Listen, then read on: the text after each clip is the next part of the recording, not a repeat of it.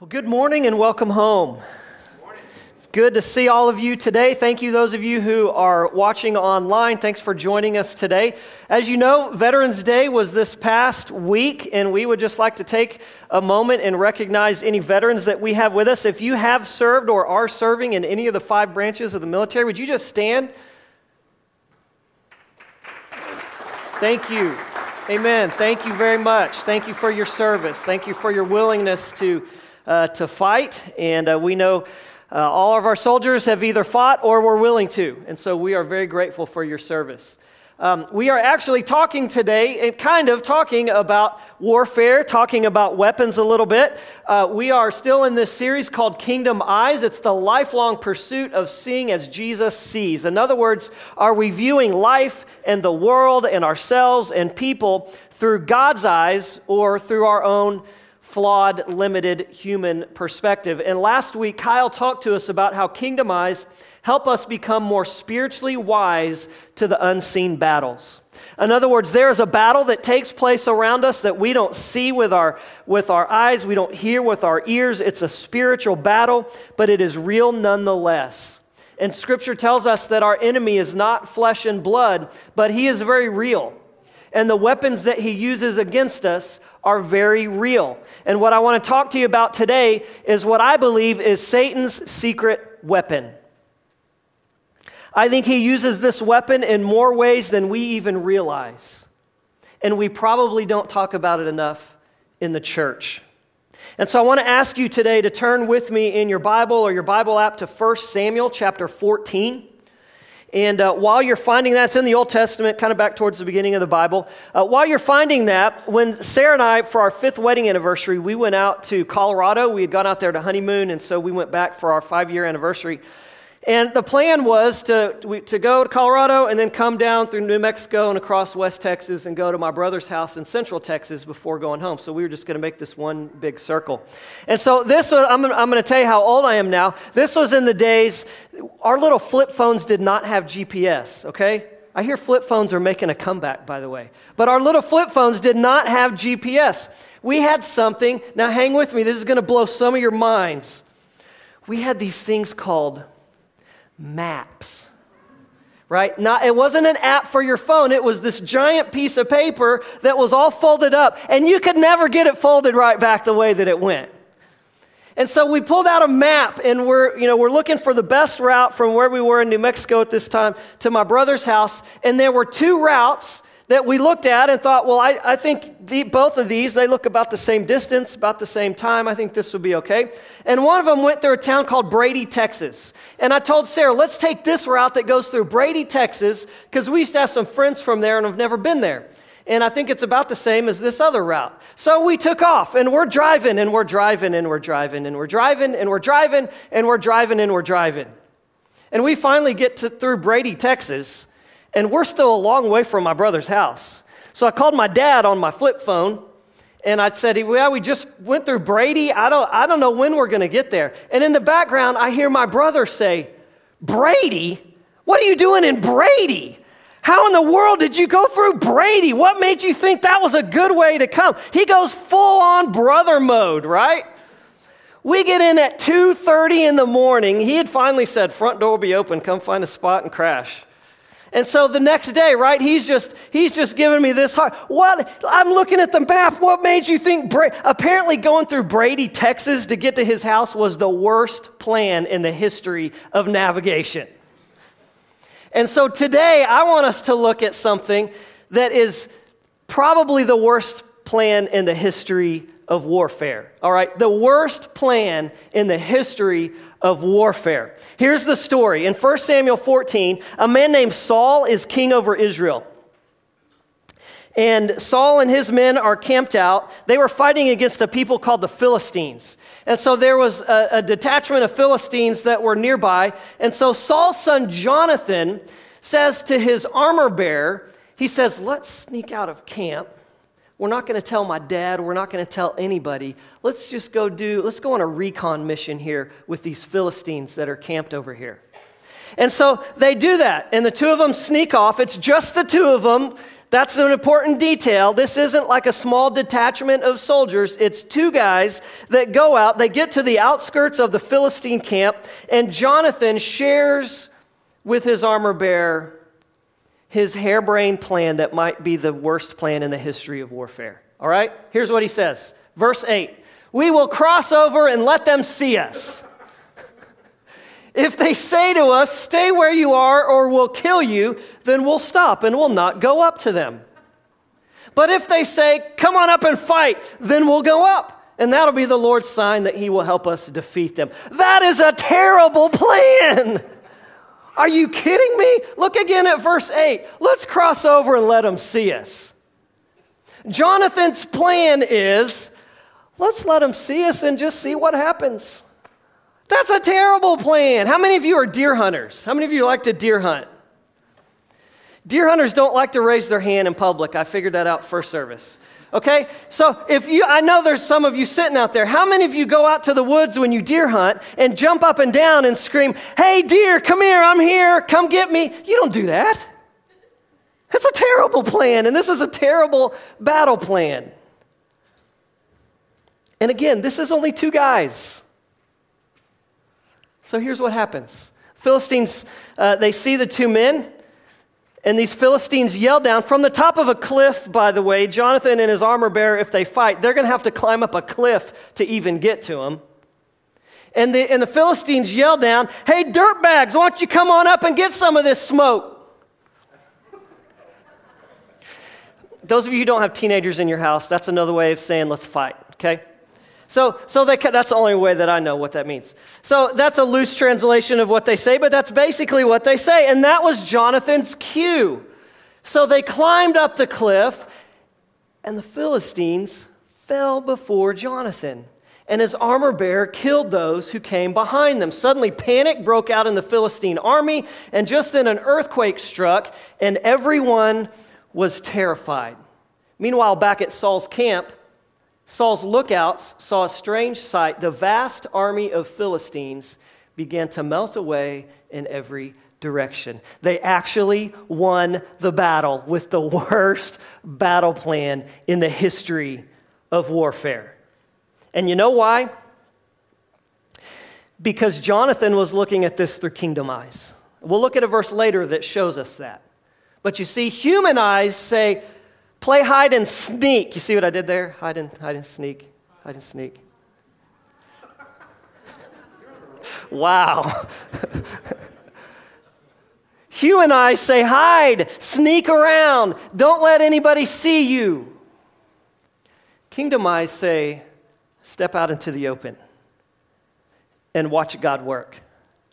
And so that's what they did, and God won the battle for them. So with that story in mind, I want to go back to this weapon that I mentioned at the beginning. There is a weapon that I believe is one of Satan's most powerful weapons that he uses against people who are not following Christ and people who are following Christ. Now, just to be clear, Jonathan's story doesn't talk about this weapon. This is going to feel like I took you through Jonathan's story here, and then we're taking a hard left turn. We're going to get back to Jonathan's story. Because while the weapon that we're talking about today is not found in this story, the way that we fight against this weapon is found in Jonathan's story. So what's the weapon? What's this big secret weapon of Satan's? It's the weapon of shame. It's the weapon of shame. Now, before we go any farther, I want to just give you a heads up today. I just want to tell you straight up from the beginning, I'm not going to pull any kind of bait and switch. We're going to have an altar call at the end of this service. For anybody who is dealing with shame or who knows somebody who is dealing with shame. Because here's the thing, if this is not an issue for you, maybe you're not just burdened down with shame right now over something that you've done in the past or something that has happened to you. Maybe you're not burdened down with shame right now, but I guarantee you know somebody who is. And I believe there are more people in this room and watching online than probably we would even guess who are carrying a heavy burden of shame over things they've done in their past or things that have happened to them, or some kind of condition or circumstance that they didn't have any control over. And Satan has convinced them that it's their fault, and they're carrying a weight of shame. And if that's not you, you know somebody who is. So I'm going to ask you this morning to pray. First of all, that God would show you, is this an issue in your life? Maybe you're kind of blind to it. You know, we all have blind spots. We all have issues in our lives that we don't even see or there. Other people see them, but we don't. And so first of all, pray, God, is this something that I need to give to you and deal with today? If not, would you show me something from this sermon that I can use to help this person I know, who I know is dealing with it? Right, so that covers all of it. In fact, let's just pray right now. Father, this is a huge topic, I believe, in the church today. And I also believe that you want to set somebody free today. Somebody in this room, somebody watching online. So I pray for the presence of your Spirit in this place right now. Give us the courage to respond to you and to your word, however you want us to respond. And set somebody free today. In Jesus' name, amen. Amen. All right, so let's talk about what shame is, right? Dictionary defines it this way. It's the painful feeling arising from the consciousness of something dishonorable, improper, ridiculous, etc., done by oneself or another. Disgrace is a synonym for it. Condemnation would be another word for it. Shame, disgrace, condemnation. It has to do with feeling guilty about something, but it's more than just feeling guilty. You see, guilt, or what we might call conviction is kind of the church word we use for that. That's where, if you're a believer, you have the Holy Spirit living inside of you. And when you do something or say something that you shouldn't, or when you're about to, the Holy Spirit taps you on the shoulder and says, you better not go down that road. And if you already have, you need to go apologize. You need to go make it right. See, but then conviction, it goes away. The Holy Spirit does not keep convicting you after you've done the right thing, after you've apologized and made it right. That doesn't come from the Holy Spirit. That's Satan speaking words of shame into you. When he convicts you and you apologize, you own it, you do what you need to do, you make it right, and it's still gnawing at you, that's not God, that's Satan and his weapon of shame. Because guilt and conviction, it comes long enough to do its work and then it goes away. Shame doesn't go away. Shame doesn't go away. Shame sticks with you. Shame continues to remind you over and over and over of what you did or what happened to you. If you've ever heard the words in your mind, what a horrible person you are because you did that back there. That's not God, that's Satan and his weapon of shame. If you've ever heard that little voice in your head saying, don't tell anybody about this, there is nobody who will understand. That's not God, that's Satan and his weapon of shame. If you've ever heard in your head, you could never have a relationship with God. God could never use you to do this. God could never use you to do anything. That's not from God. That is not conviction from the Holy Spirit. That is Satan and his weapon of shame. They're two different things. Shame and conviction are different things. In fact, guilt or conviction is kind of like the friend who comes over for dinner and then leaves and goes home. Shame is like the annoying pain in the rear relative who moves into your house and doesn't leave.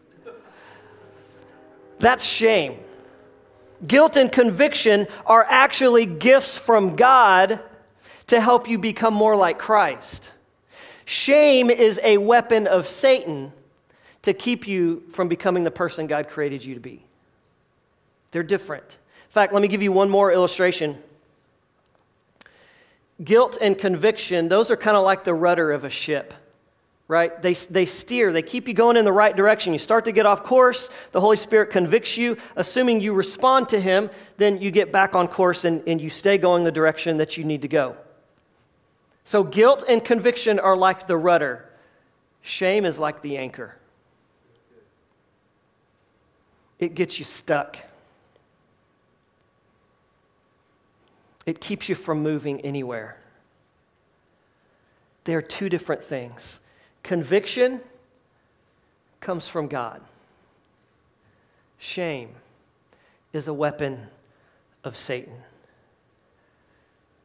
And what happens with shame, it always impacts our relationship with God. And it always impacts our relationship with other people. And that goes all the way back to the beginning. If you look back in Genesis 3, when Adam and Eve, they eat the fruit that they're not supposed to eat. They disobey God. They bring sin into the world for the first time. And it says immediately after they do that, they suddenly felt shame. Say that with me. Shame. They felt shame. And they heard the Lord God walking about in the garden. So they hid from the Lord God. They were ashamed, so they hid. So right away, their shame was creating this wedge, this distance between them and God. But as if that weren't enough, God is talking to them about this, and Adam replies, "It was a woman." Not only was it the woman, it was the woman you gave me, God. Her fault and your fault. Immediately, Adam's shame created a distance between him and God and between him and his wife. That's what shame does. That's how Satan uses it. He uses it to put a wedge between us and God and us and the people that we love. When you're heaped with shame, you can't worship God freely. When you're heaped with shame, you don't want to pray. Maybe you don't feel worthy to pray or spend time in His Word. When you're heaped with shame, you're not honest with the people you love. You hide things from them and you keep secrets from them. And it creates a distance between you and God and you and people. So let's talk about exactly how Satan uses this. How does Satan specifically, how does he use shame as a weapon against us? First of all, sometimes he uses it to prevent people from coming to Christ in the first place. I've heard it dozens of times over the years. I've done too much. I've sinned too much. I've gone too far. Pastor, you have no idea the things I've done.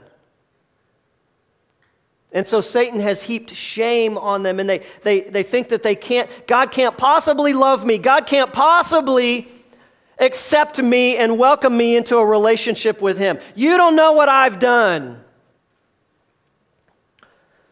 Well, here's what the Bible says about that. John 3:16, "For God so loved the world that He gave His one and only Son, that..." Who? Whoever. "That whoever believes in Him shall not perish but have eternal life." Oh, unless you've done this, or this in your past. No, it doesn't say that. You can go back to the original language, and there are no exceptions in Jesus' words here. Whoever believes in Him, whoever, say that with me again, whoever believes in Him will have eternal life. In other words, I don't care what your past is. I don't care how bad of sins you've committed or how many sins you've committed. I don't care how horrible your past is. I don't care how horrible your present is. God's grace is enough. It is enough. Don't let Satan convince you of the lie that you have done too much.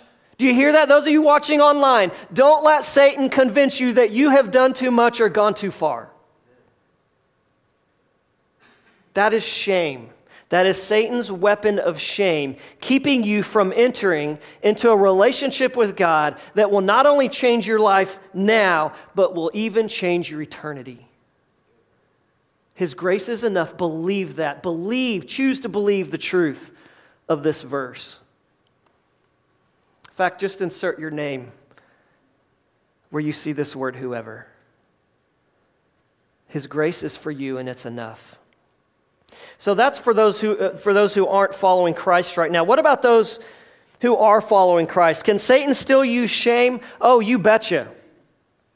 Because you see, once you become a follower of Christ, Satan can't steal your soul from God, but he can still use shame to stunt your growth in Christ, and he can still use shame to keep you from being effective for God's kingdom and what God wants to do in you and through you. So how does he do that? How does Satan use shame to accomplish those things in the life of a believer? Well, first of all, he uses shame to fool us into a performance-based Christianity. In other words, before I came to know Christ, I did A, B, and C, so now I better do X, Y, and Z to make up for that. I better make sure I'm in church every Sunday, and I better read my Bible all the time, and I better tithe, and I better serve, and I better do good things, because I've got to earn enough points now to make up for that stuff that He forgave me of. No. God does not work on a point system. Look at what Paul says. In Ephesians 2, he says, God saved you by His what? Grace. When you believed.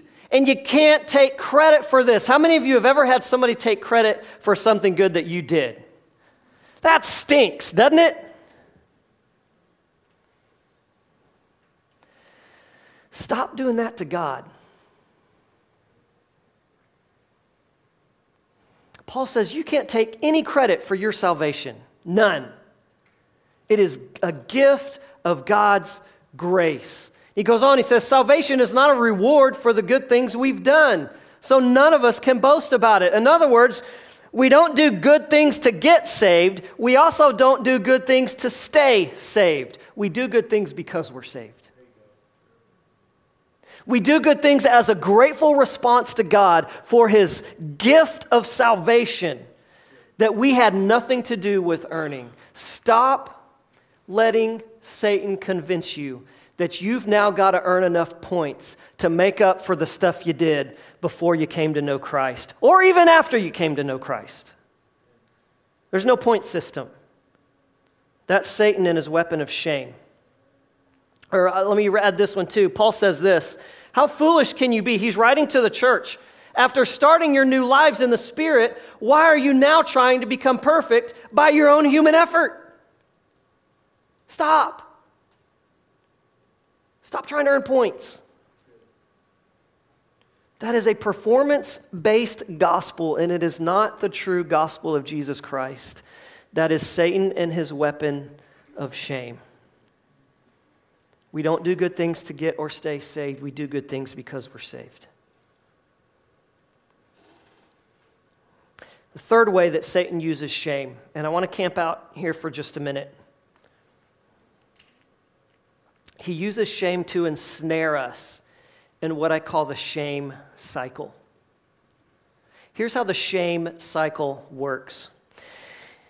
If Satan can tempt us into sin or some kind of unhealthy or destructive behavior, because not everything that's unhealthy is necessarily sinful, but if he can entice us or tempt us into something that is not good for us, whether it's sinful or not, then he starts whispering shame into our ear.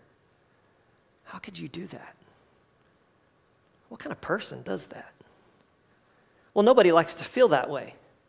So in order to escape from that uncomfortable feeling of shame, or maybe even at that point it's conviction from the Holy Spirit that Satan twists into shame, and so to sort of self-medicate and have an escape from the shame, we go back to the behavior or to something else.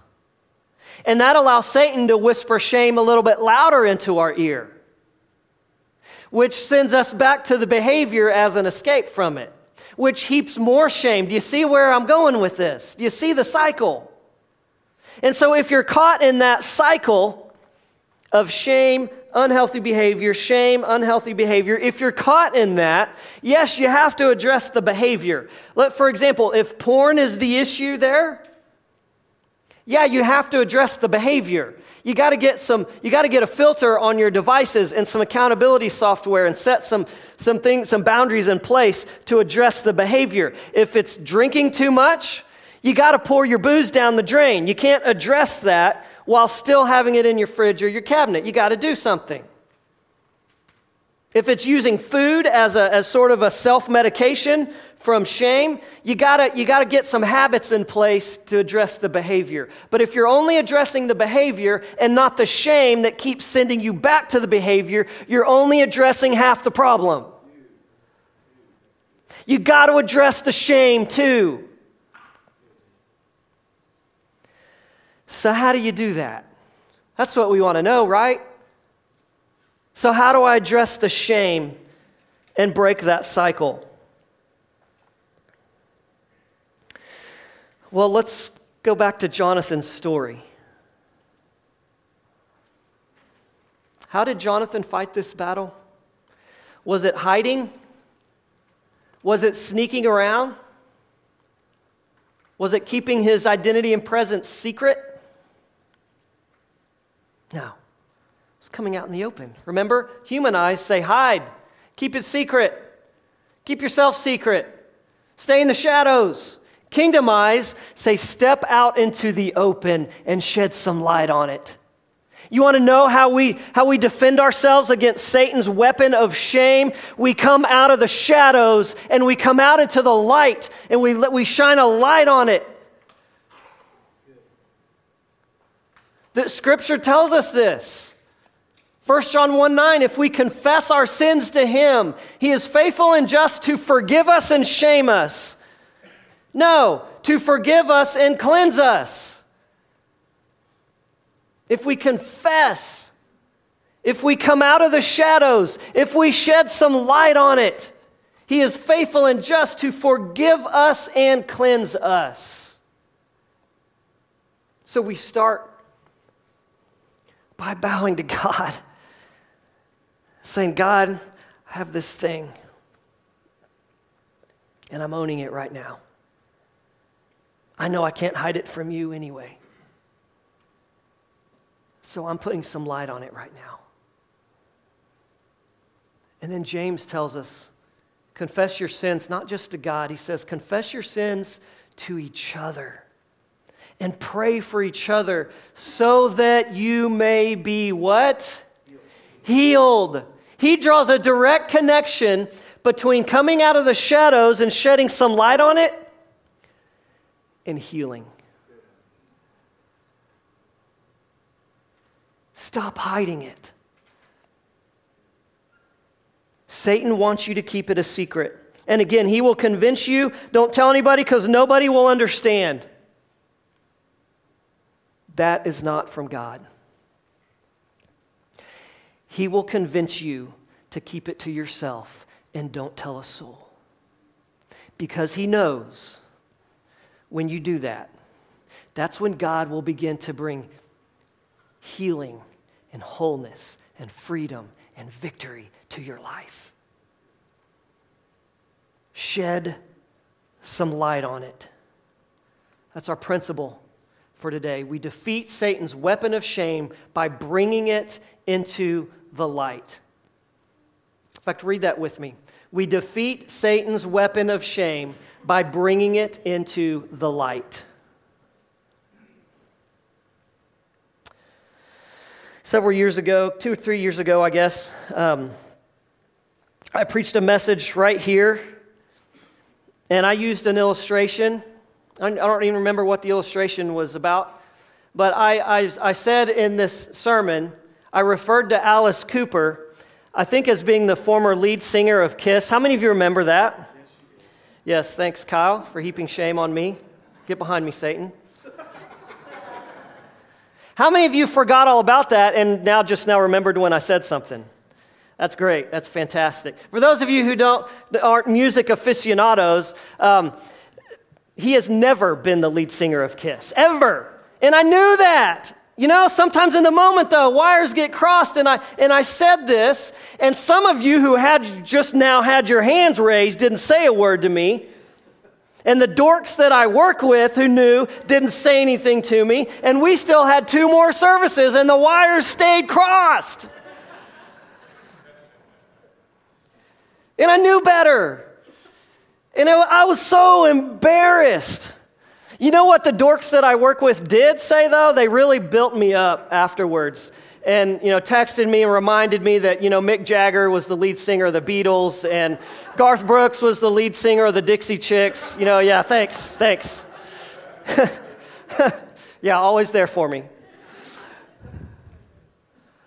I was way more embarrassed by that than I should have been.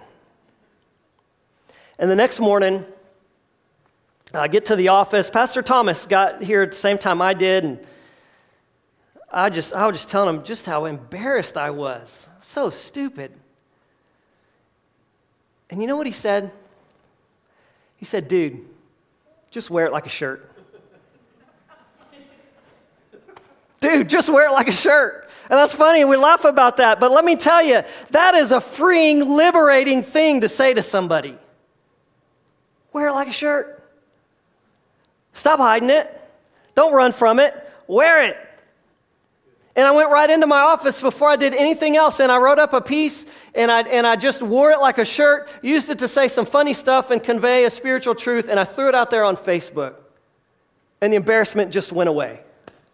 So much so that I'm reminding you of it 2 years later. There's power in wearing it like a shirt. Own it. Confess it. If it's something that you did in your past and you're ashamed of it and Satan is heaping shame on you because of something you did, confess it and own it. Or if it's something that somebody did to you, there are people among us who have been abused, and Satan has convinced them that that was their fault. And he heaps shame on them. Dear God, rebuke him in Jesus' name. He convinces them that it's their fault, and he heaps shame on them, and they keep it secret, and they stay weighed down their entire lives because they have believed this lie that what happened to them was their fault. And it wasn't. Satan he wants you to stay humiliated about that.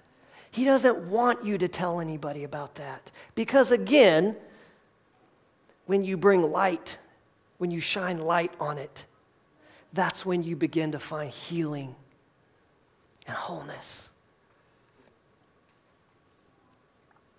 Maybe it's not something you did and it's not something somebody else did. Maybe it's just a circumstance. For example, there are people who struggle with depression and anxiety, and they have this shame. They're ashamed of it because there's this stupid idea out there that if you have something like that, then there must be something wrong with your faith. That doesn't come from God. That's Satan and his weapon of shame. And so they hide it, and they don't tell anybody about it, and they're ashamed of it. They certainly aren't going to tell anybody in the church about it. God forgive us.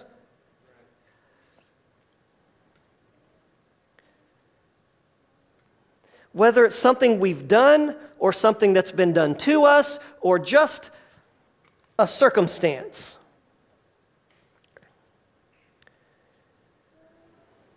Don't give Satan permission to use his weapon of shame against you. Own it, confess it, wear it like a shirt, however you want to phrase it. Shine some light on it. Start by talking to God about it. And then find someone you trust. Find a brother or sister in Christ who you trust. You don't have to stand up in front of the whole church. That's not what confess your sins to each other means. Find one brother or sister in Christ and tell them about it.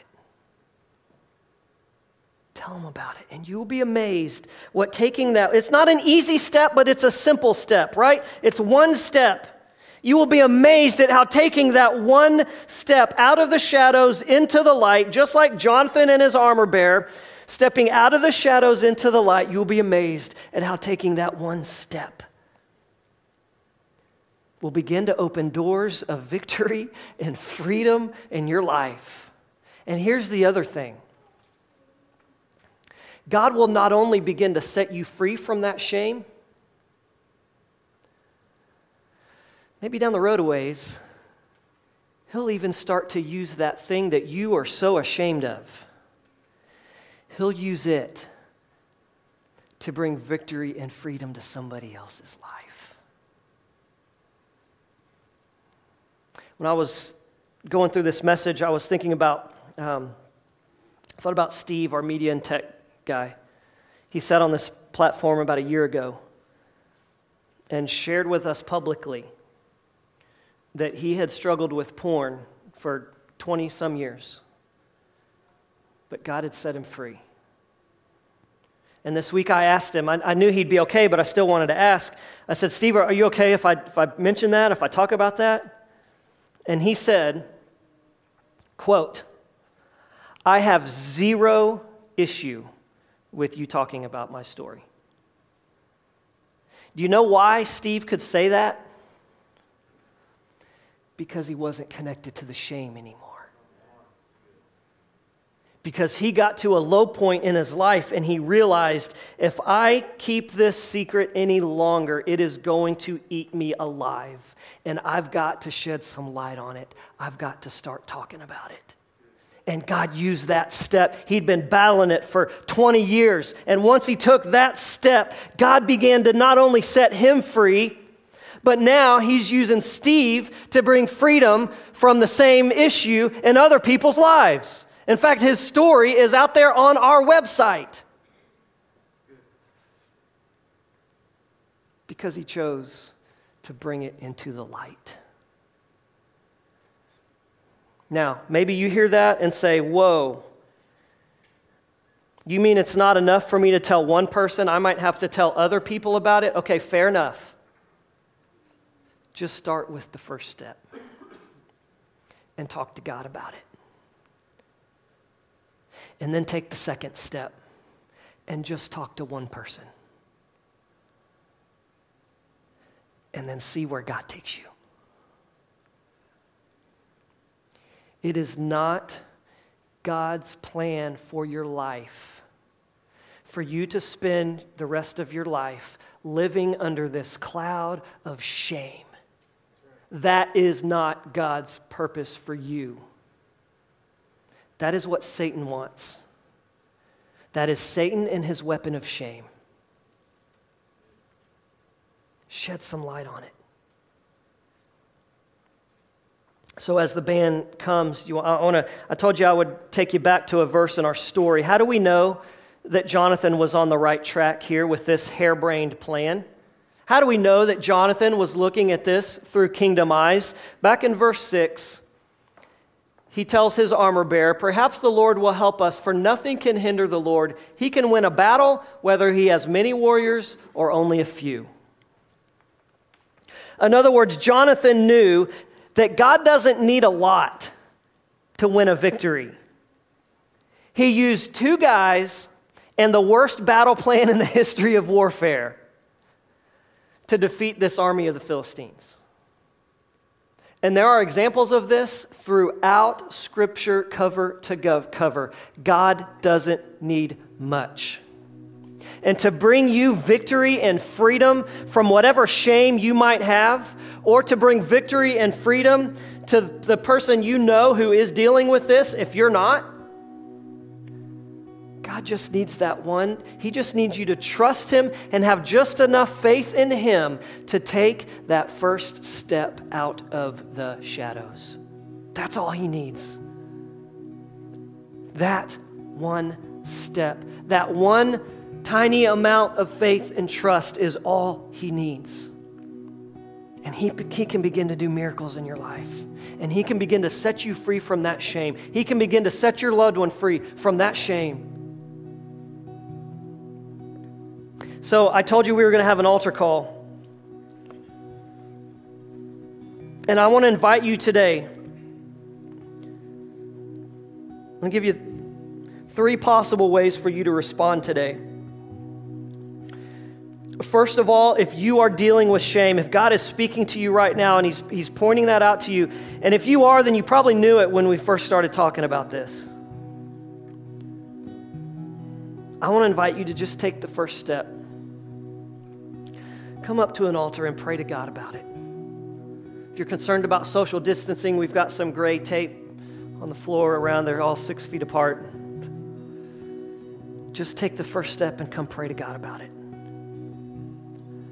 Second possible way to respond today, maybe you're not dealing with it, but you've got somebody in your mind, and you know this person is so weighed down with shame. Come up and pray for that person. And when you pray, God, what role can I play in helping them come out of the shadows? And then the third possible way I want to give you to respond today, we've got these prodigal boards over here. And for those of you who are new, the names that are written on those two boards are people that we're praying for as a church to come to Christ. I guarantee you there is a large percentage of people whose names are written on these boards who have not come to Christ because Satan has used shame to keep them from doing it. They think God can't possibly love me. God can't possibly want a relationship with me. And that's a lie straight from the pit of hell. So maybe you'd like to come pray for these names on the board. If you're watching at home, just turn wherever you're at into an altar. God doesn't need these altars. Pray right where you are. When I came to know Christ, I knelt beside my bed. God turned my bed into an altar. He can do that right where you are. Sarah's grandpa was a mechanic. Pastor came and prayed with him, talked with him after a revival while he was working, and God turned the fender of a car into an altar, and he found Christ. So if you're watching at home right now, just pray right where you are, and God will meet you, and He will begin to set you free. So however you need to respond today, step out of the shadows. Pray that your loved one will step out of the shadows and watch God work. Would you stand with us? Father, we trust you today. We trust in your love. We trust in your power. I do believe with all of my heart that you want to set somebody free today. Somebody in this room or somebody who's watching online. For that one who may be struggling right now, wrestling with whether or not they should come forward, Father, give them the courage to do it. For that one at home who's wrestling with this, maybe there's all kinds of distractions in their house right now. Father, I pray that right now the distractions would quiet and all they would hear is your voice. Do something, Father, right now that only you can do. Would you set somebody free from Satan's weapon of shame right now? In Jesus' name, amen.